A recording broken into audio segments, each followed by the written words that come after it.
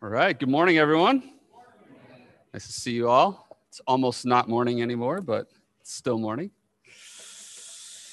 All right, you can turn in your Bibles to Psalm 148. Should be pretty much right smack dab in the middle. If you do have the Pew Bible, it's on page 526.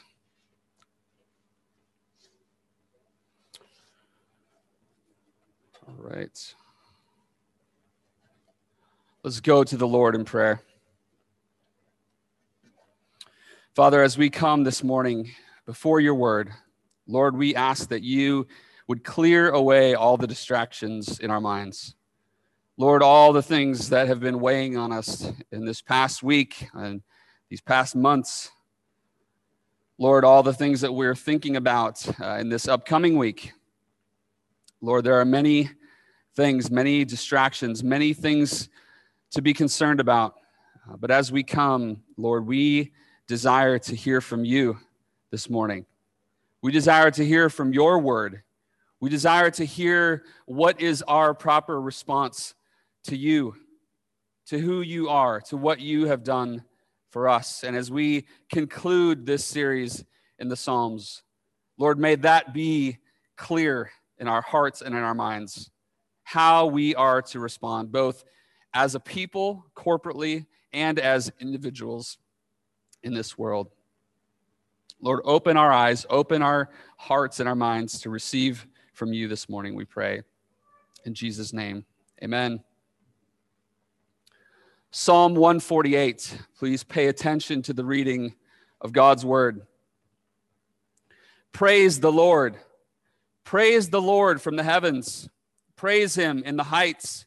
Praise him, all his angels. Praise him, all his hosts. Praise him, sun and moon. Praise him, all you shining stars. Praise him, you highest heavens and you waters above the heavens. Let them praise the name of the Lord, for he commanded and they were created. And he established them forever and ever. And he gave a decree, and it shall not pass away. Praise the Lord from the earth, you great sea creatures and all deeps, fire and hail, snow and mist, stormy wind fulfilling his word, mountains and all hills, fruit trees and all cedars, beasts and all livestock, creeping things and flying birds, kings of the earth and all peoples, princes and all rulers of the earth, young men and maidens together, old men and children. Let them praise the name of the Lord, for his name alone is exalted. His majesty is above earth and heaven. He has raised up a horn for his people, praise for all his saints, for the people of Israel who are near to him. Praise the Lord. This is the word of the Lord.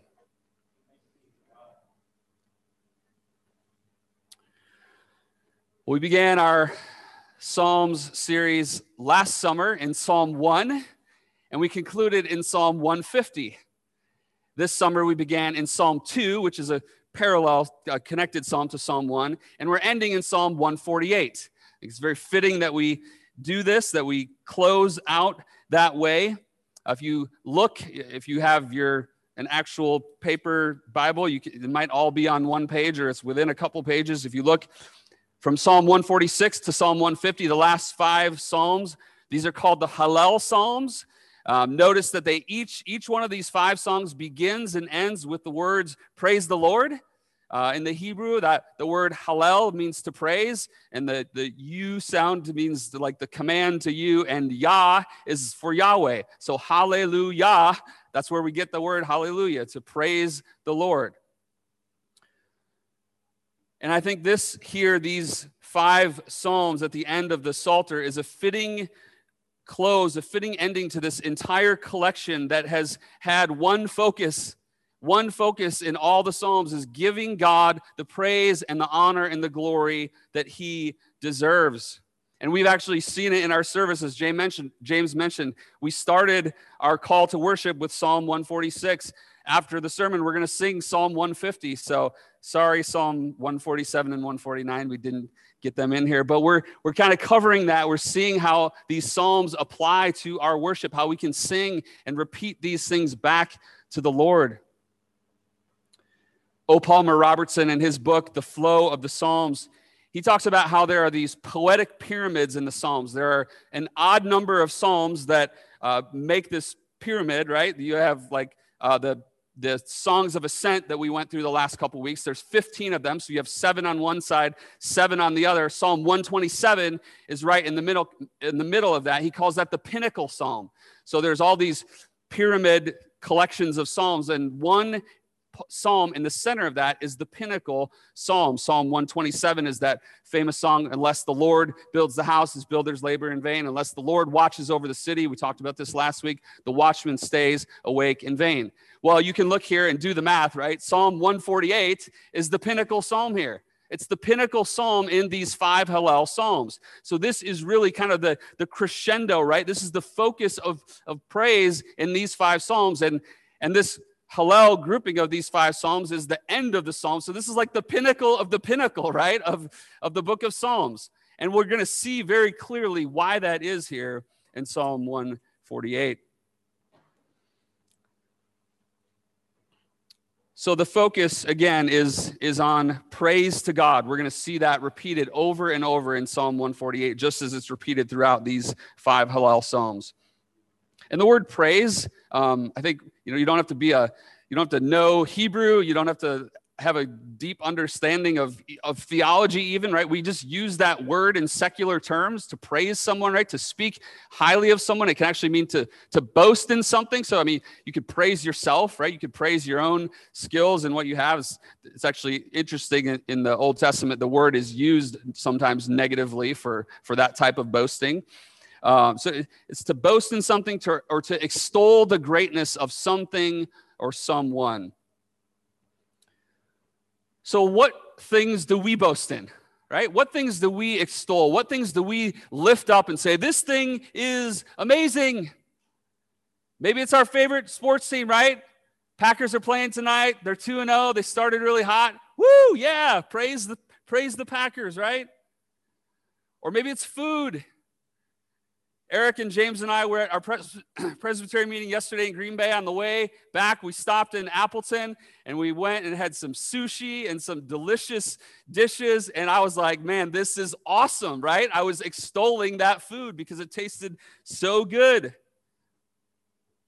Maybe it's movies or books. I'll extol the movie 1917. If you haven't seen it yet, it's awesome, right? You need to go see that movie. So we can praise something that has worth or value to us. And it's okay in a sense to do that, right? Maybe it's a flashy new device that you just got, or maybe it's your spouse or your boyfriend or girlfriend, right? Someone in your life who is significant. Students, maybe it's one of your professors, right? Like, this professor is so awesome, and you praise that professor. Well, there are many things, many different things. I could list so many more, but there are many things in our lives that we direct our praise to. And it's, like I said, it's clearly not wrong to admire things, right? To see the worth and the value in things, good gifts that God has given to us, to speak highly of people and things. But the question is, to what or to whom does our ultimate praise belong? To whom or what should our ultimate praise be directed? And Psalm 148 answers that question very clearly, right? You read this psalm, and there's no question by the end of this psalm who deserves our ultimate praise. The structure of this psalm, James and I were talking about this earlier, the structure of this psalm is really easy.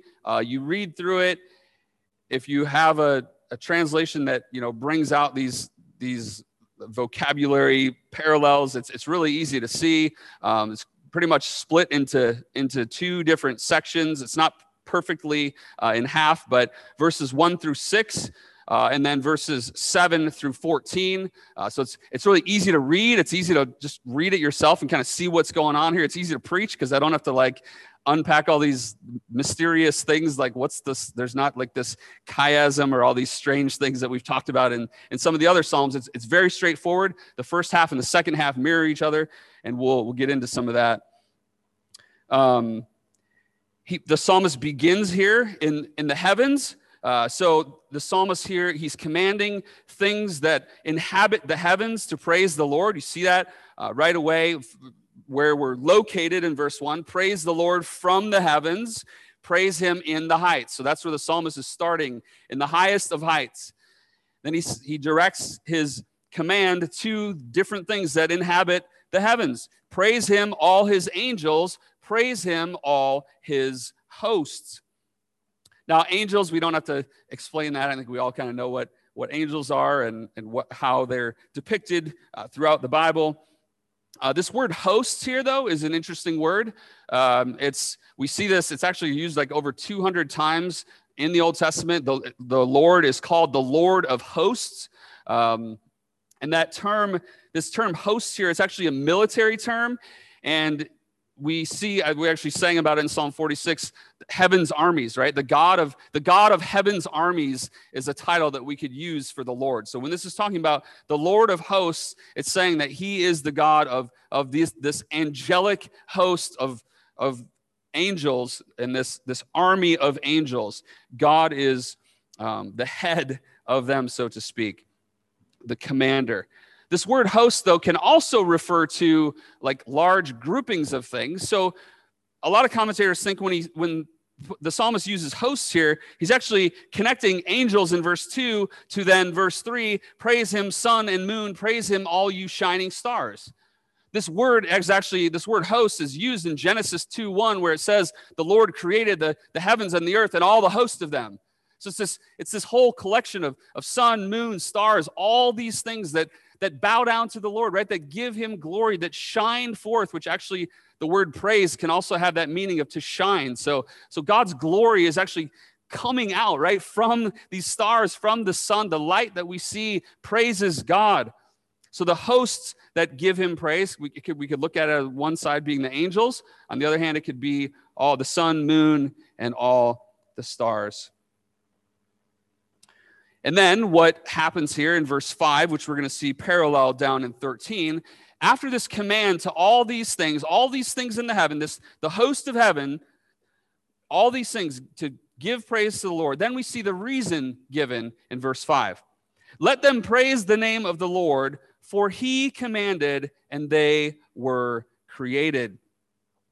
So God is spoken of here as the one who created all these things. He is worthy to be given all the praise and honor and glory because he is the one who spoke and commanded all these things into existence. He is the creator. And all of these things, they owe their existence to him. And therefore, it's only fitting that they would praise him, right? It doesn't say, praise the heavens, all you heavens. Praise the sun, praise the moon, all you. No, they're not giving praise to things that are equal to them. They're giving praise to something that's above them, something that called them into existence.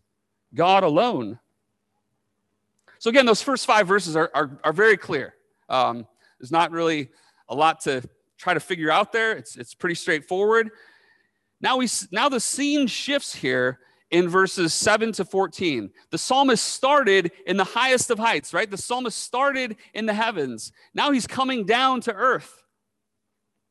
Verses 7 to 14 are coming down to the earth and actually to the lowest parts of the earth. We see this in verse 7. Praise the Lord from the earth, you great sea creatures and all deeps. So he's starting off in the highest of heavens. Now he's at the deepest parts of the ocean, right? These unknown, mysterious parts with these great sea creatures. And again, back then they didn't have any of the technology that we have today to go and explore some of the deepest parts of the ocean, right? When we talked about how the Hebrew people were deathly afraid of the sea. So there's this image here of all the way from as far as we can look with the eye, right, up into the heavens, we see the glory of God. Praise him, all those things, all the way down to the scariest places that we don't want to go, to where there's these scary sea creatures. from the highest of heights to the deepest of depths, all things are to give praise to the Lord. Verse 8 talks about the weather, fire and hail, snow and mist, stormy wind, fulfilling his word. This is a reminder here that God is in control of all these things. You know, we lament when these hurricanes come through and wipe things out, when tornadoes come through and wipe out homes. And it's a hard thing to wrestle with, right? In some way, that's a depiction of God's glory and his majesty and his power. You know, we get caught in the middle of it and we don't always know how to react to that. But in a sense, we should praise God for that display of might, right? We should pray that it maybe just goes through some big cornfield in Nebraska and doesn't hit any houses. But really, we have to understand that God is sovereign over all of his creation, even the weather. So when we start complaining in a couple months here, right, about the snow and all these things, right? It's makes sense for us to do that, right? It's not always pleasant. But again, this psalmist is saying all these things, all these works of creation, even the weather, right, gives praise to God. Goes on in verse 9 to talk about the physical landscape, right? The things that we see when we look out there, mountains and hills, fruit trees and all cedars. If you've driven out west and for the first time, when you're driving out west and you see those mountains for the first time, it's just like, what? Like your mind is just completely blown. Like, are those clouds? Like, what is that, right? In this huge mountain range. Praise God when you see that. Praise him and give him glory. But even the trees, right? Even just seeing a fruit tree, we might just be like, oh yeah, there's an apple tree in my yard. But we should look at that tree and praise God because he created it. It's his design to feed us and to please our eyes with the beauty of that tree. Now he moves on to the living creatures. Verse 10, beasts and all livestock, creeping things and flying birds. These are things that were actually, all four of these things, beasts, livestock, creeping things, flying birds, are all mentioned in Genesis chapter 1. These are things that were created on day 5 and day 6.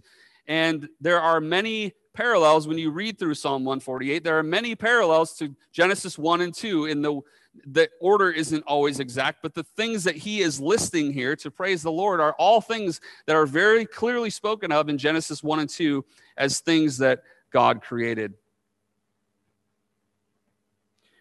Now, verses 11 and 12, I think, in an interesting sense, actually kind of mirror this whole psalm. They kind of mirror the flow of this whole psalm. The psalm, remember, starts in the highest of heights and goes down to the deepest of depths and to the low places. Verses 11 and 12 kind of show that from the highest place to the lowest place in humanity. Kings of the earth, right? The highest rulers, kings of the earth and all peoples, princes and all rulers of the earth, young men and maidens together, old men and children. So it starts with kings and it ends with children. So there's this kind of parallel structure to how the whole psalm flows, and it's kind of this greater to lesser argument. It's just saying, even those who are in the greatest position of power in this world, right? Kings who are receiving praise, to whom people come and literally bow down and maybe kiss their ring or whatever they do, and they're giving them honor and praise. God is saying, no, you owe me praise, right? You do not steal my praise. You do not deserve the ultimate praise. So from the highest, from the kings down to old men and children, everyone alike is to praise the Lord. And this actually kind of reminds us of Psalm 150, verse 6, which is the last verse in all of the Psalms. Let everything that has breath praise the Lord. So that's what we see here in verses 10, 11, and 12. All the animals, all humanity is to praise the Lord. And then we see again verse 13, which parallels verse 5. This is the reason. The reason is given. Let them praise the name of the Lord, for his name alone is exalted. His majesty is above heaven and earth. Well, what does this mean here by the name of the Lord? And how do we praise his name? When we say praise the name of the Lord, do we just repeat his name over and over? Do we just say, the Lord, the Lord, the Lord, the Lord? Like, the Lord is awesome, the Lord is awesome. I mean, we can do that, right? But it's not just that word. It's not just a title when it says praise the name of the Lord. When we talk about praising God's name, we talk about praising him for who he is.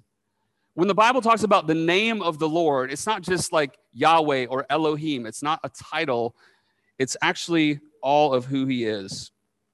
And we see a beautiful picture of this in Exodus chapter 34. I've shared this before. It's actually a beautiful picture how the name of the Lord is connected with the worship of the Lord. Now, in Exodus chapter 34, God tells Moses to go back up onto Mount Sinai. This is after the golden calf incident in Exodus chapter 32. God says he's going to destroy the people. Moses intercedes for them. God sends him back up onto Mount Sinai to receive the new tablets.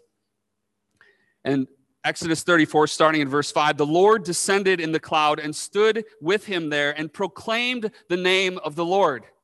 Okay, the Lord proclaims his name. And listen to what he says. The Lord, a God merciful and gracious, slow to anger and abounding in steadfast love and faithfulness, keeping steadfast love for thousands, forgiving iniquity and transgression and sin, but who will by no means clear the guilty, visiting the iniquity of the fathers on the children and the children's children to the third and fourth generation. And Moses quickly bowed his head toward the earth and worshiped. You see, God reveals himself. He reveals the name of the Lord here to Moses. And he gives him this whole list of things that we just read. Merciful, gracious, slow to anger, abounding in steadfast love and faithfulness. When we say the name of the Lord, that's what we mean. Who he is, his character, how he communicates with us, how he shows us these things. And Moses doesn't say like, oh, that's cool. Like, let me go, write that down and like tell my grandkids. He falls on his face and he worships. When it says here in Psalm 148 to praise the name of the Lord, that's what it's talking about. It's to worship God for who he is, to worship him in all his glory and majesty that he has revealed himself to us in. Praise the name of the Lord, for his name alone is exalted.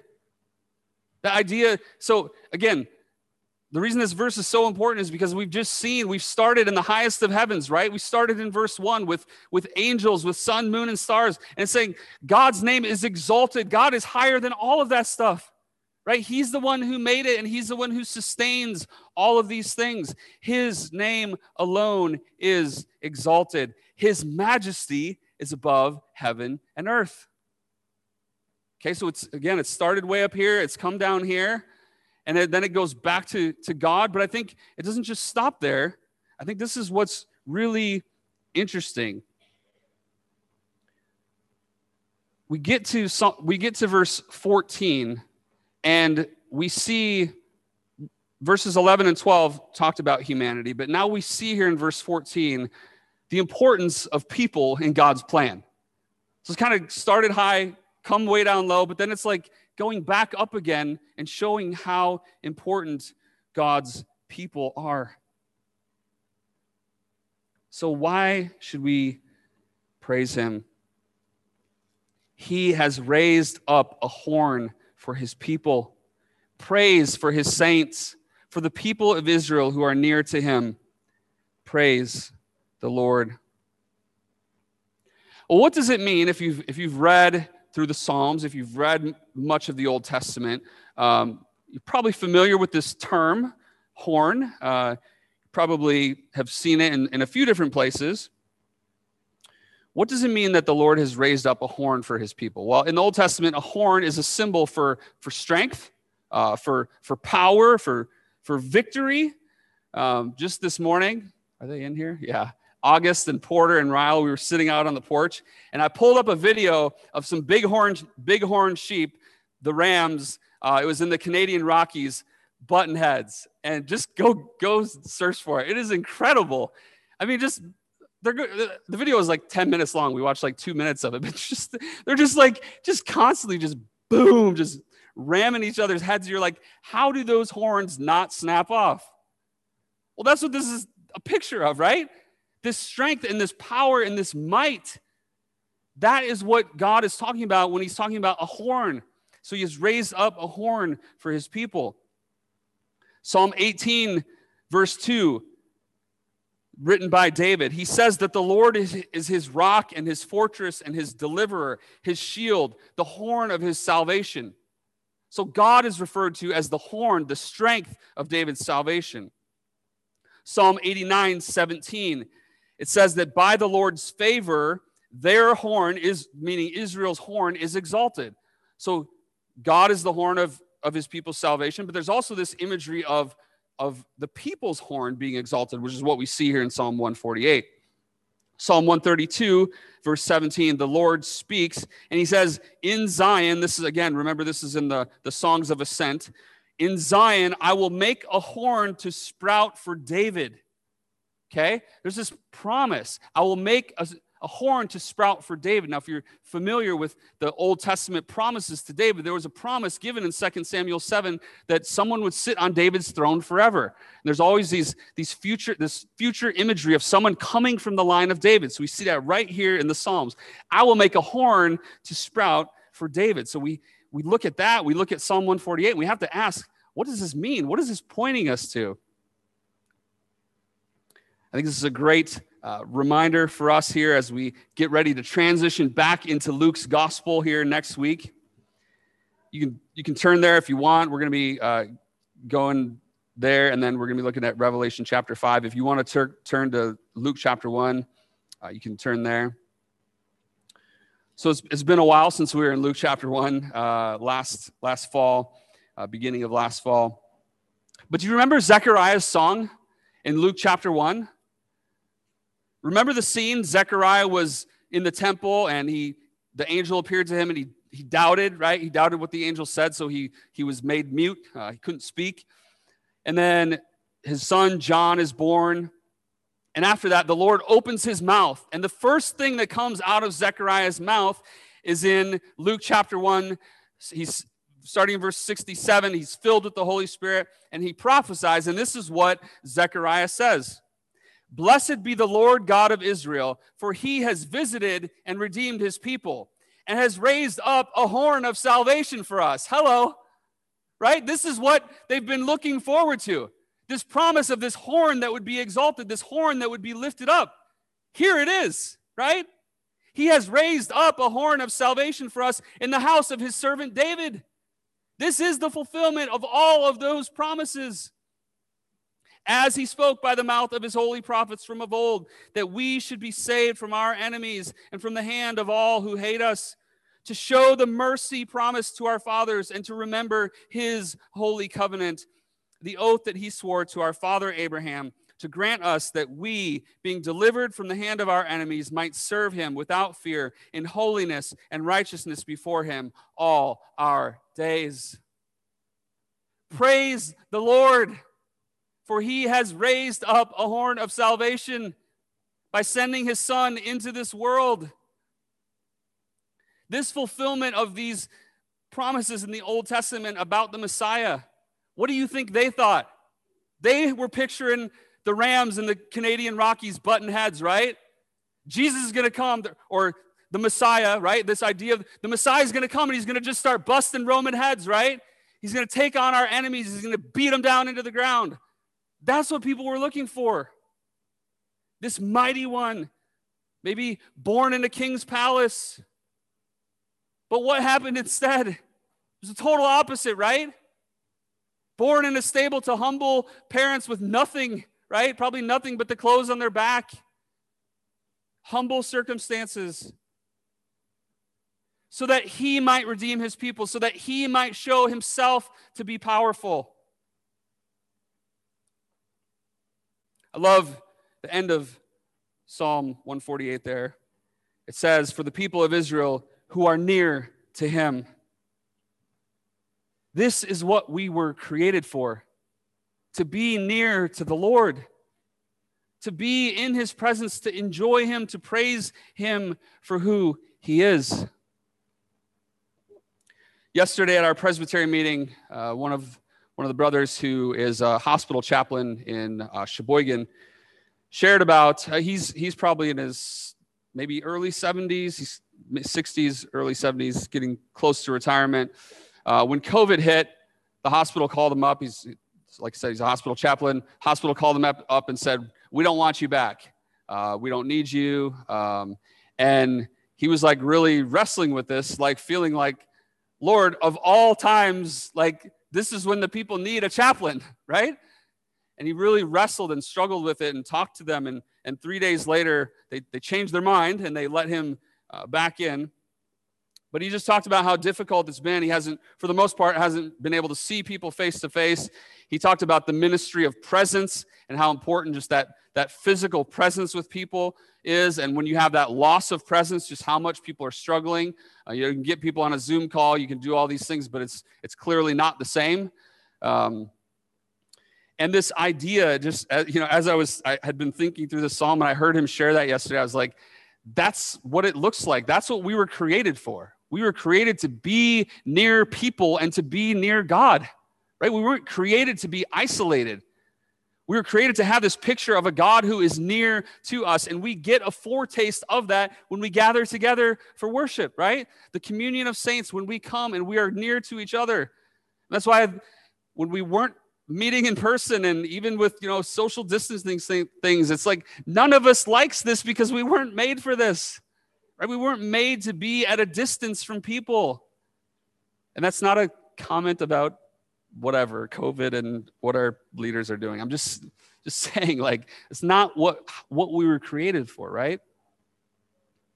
So when we worship together, when we pray for one another, when we acknowledge that God is with us and near to us, our hearts are stirred, right? And we're reminded that God is with us. We're reminded that he is near to us. He is near to his people.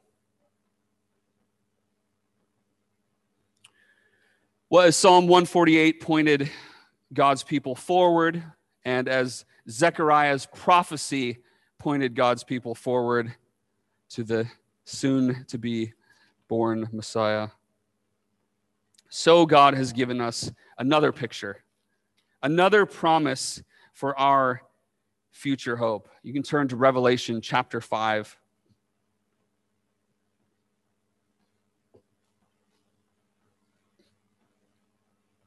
If Psalm 148 is the pinnacle of praise in the Psalms, I think Revelation chapter 5 is the pinnacle of praise that we see to close out this last book in the Bible. It's this glorious scene before the throne of God. We're going to look at verses 9 through 14 together. And they, speaking of the 24 elders and the 4 living creatures, they sang a new song, saying, "Worthy are you to take the scroll and to open its seals. For you were slain, and by your blood you ransomed people for God from every tribe and language and people and nation. And you made them a kingdom and priests to our God, and they shall reign on the earth." Then I looked and I heard around the throne and the living creatures and the elders the voice of many angels, numbering myriads of myriads and thousands of thousands, saying with a loud voice, "Worthy is the Lamb who was slain to receive power and wealth and wisdom and might and honor and glory and blessing." And I heard every creature in heaven and on earth. Notice the parallels to Psalm 148 here. I heard every creature in heaven and on earth and under the earth and in the sea and all that is in them, saying, "To him who sits on the throne and to the Lamb be blessing and honor and glory and might forever and ever." And the 4 living creatures said, "Amen." And the elders fell down and worshiped. Just notice even the parallel there to Moses falling on his face and worshiping in Exodus 34. This song that is sung here in verse 13 by all of creation, This could not have been sung with the type of understanding that they had in the Psalms, right? They didn't know this. They didn't know that the Lamb of God was going to come and die in our place to take away the sins of the world. To him who sits on the throne and to the Lamb be blessing and honor and glory and might forever and ever. That's the song that we are going to sing forever. We can look back and we can sing Psalm 148. But in a sense, it's incomplete, right? It doesn't give us the full picture. But as we go to Luke chapter 1 and we read Zechariah's prophecy about the horn of salvation that's raised up, as we go to Revelation chapter 5, we get the full picture. This is what praise to our God is going to look like. And singing the Psalms, singing those Zechariah's prophecy, those are foretastes. Those are pointing forward to what we're going to be doing forever before the throne of God above. We look to the Lamb who was slain for us. Again, here's this paradox of the gospel, right? Jesus isn't the ram coming in to butt horns with some world power or whatever. He's coming to die. He's coming to lay down his life for us so that we might live. He was crucified in weakness, but he was raised in power and glory, right? He's seated at the right hand of the Father. He's reigning in power. So there is that strength, there is that might, but we have to see both sides of that coin. We follow him here and now in this life. We identify with him in our suffering. We don't look for the power and the glory on earth. We don't look to political parties. We don't look to our own little camps or whatever it might be. We suffer for Christ's sake. We speak about him when it's not popular and when the world hates us. And he's the horn, right? We're not the horn. He's the one who gets the glory. And if we suffer for his sake, praise God. We know that we will reign with him one day. So we can sing this song. We can look forward in hope. But we have to be a people who really believe this and who really trust in him and who really live this out in our lives in this world. I don't know what's coming in the next couple months. I mean, we're all kind of on edge, right? But on the one hand, I'm really like, who cares? I mean, it doesn't change anything for us as Christians, right? Nothing changes about what's true of us. Nothing changes about what's coming for us. So brothers and sisters, let's do this. Let's live this out. Let's put our hands to the plow and walk with our Savior. If it means that we have to suffer for his name's sake, let's do it. And let's do it joyfully, knowing that we will be gathered together singing this song together for all of eternity. That is our hope. Let's pray.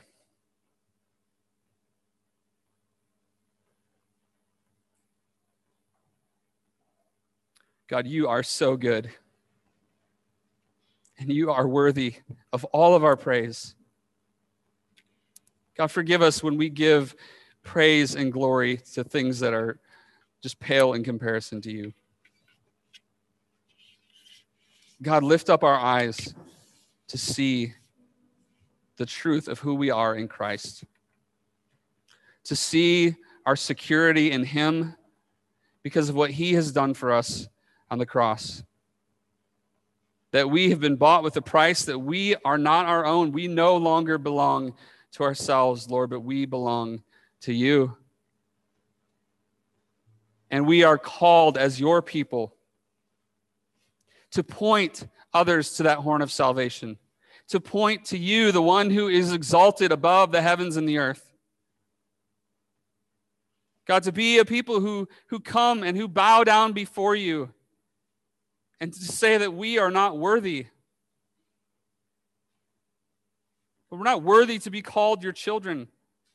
We're not worthy to be counted among those who Jesus laid down his life for. But God, by your grace, you have called us.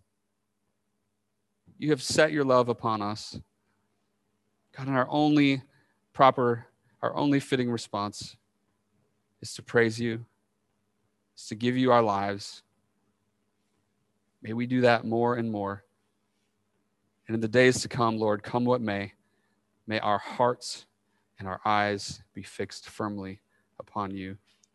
Pray these things in Jesus' name. Amen.